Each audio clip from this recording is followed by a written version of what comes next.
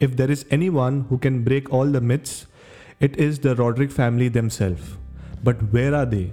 Are they still staying in the house or it's abandoned? Let's find out. Hi, and welcome back to another episode of SYWK Podcast, where you can find everything related to the paranormal. This is the third part of the Goa horror series. If you haven't checked out the first two parts, where I shared the history and mystery of the Three Kings Chapel, then please do, the link is in the description. Now, talking about today's episode, as you guys know, I'm currently doing the Goa horror series, and I was researching the top haunted places in Goa.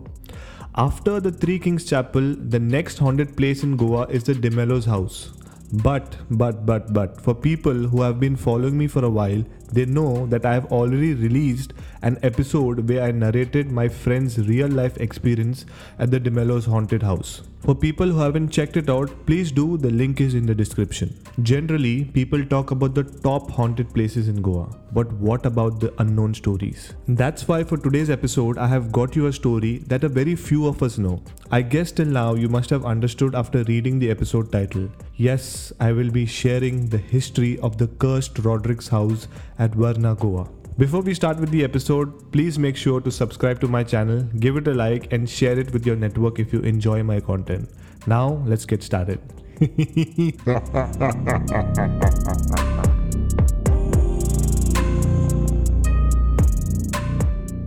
The cursed Roderick's house at Varna, Goa.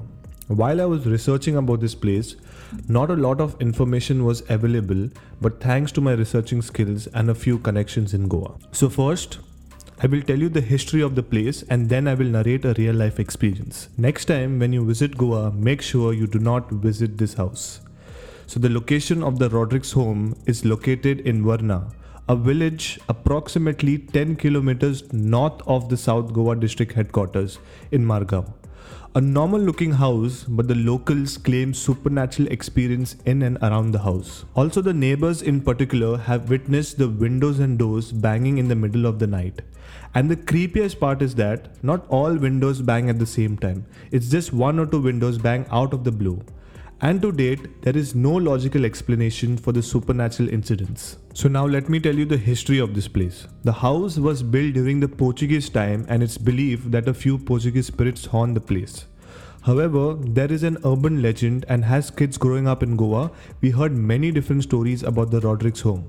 As I said, it's an urban legend and we don't have any proof to fact check the claims. If there is anyone who can break all the myths, it is the Roderick family themselves.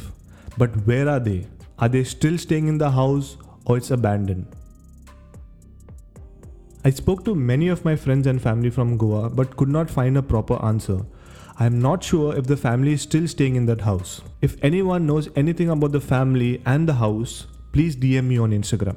So next time you're in Goa, don't forget, if you want to get the chills, try and visit the Roderick's home. To come to a conclusion, I'm not sure how far the story of the Roderick's house is true or not. It may be haunted, it may be not. But one of my subscribers had a real life experience which makes me question a lot of things. So let's wait for my next episode where I will narrate the real life experience at the haunted Roderick's house. Yes, it's haunted and we will find out in my next episode.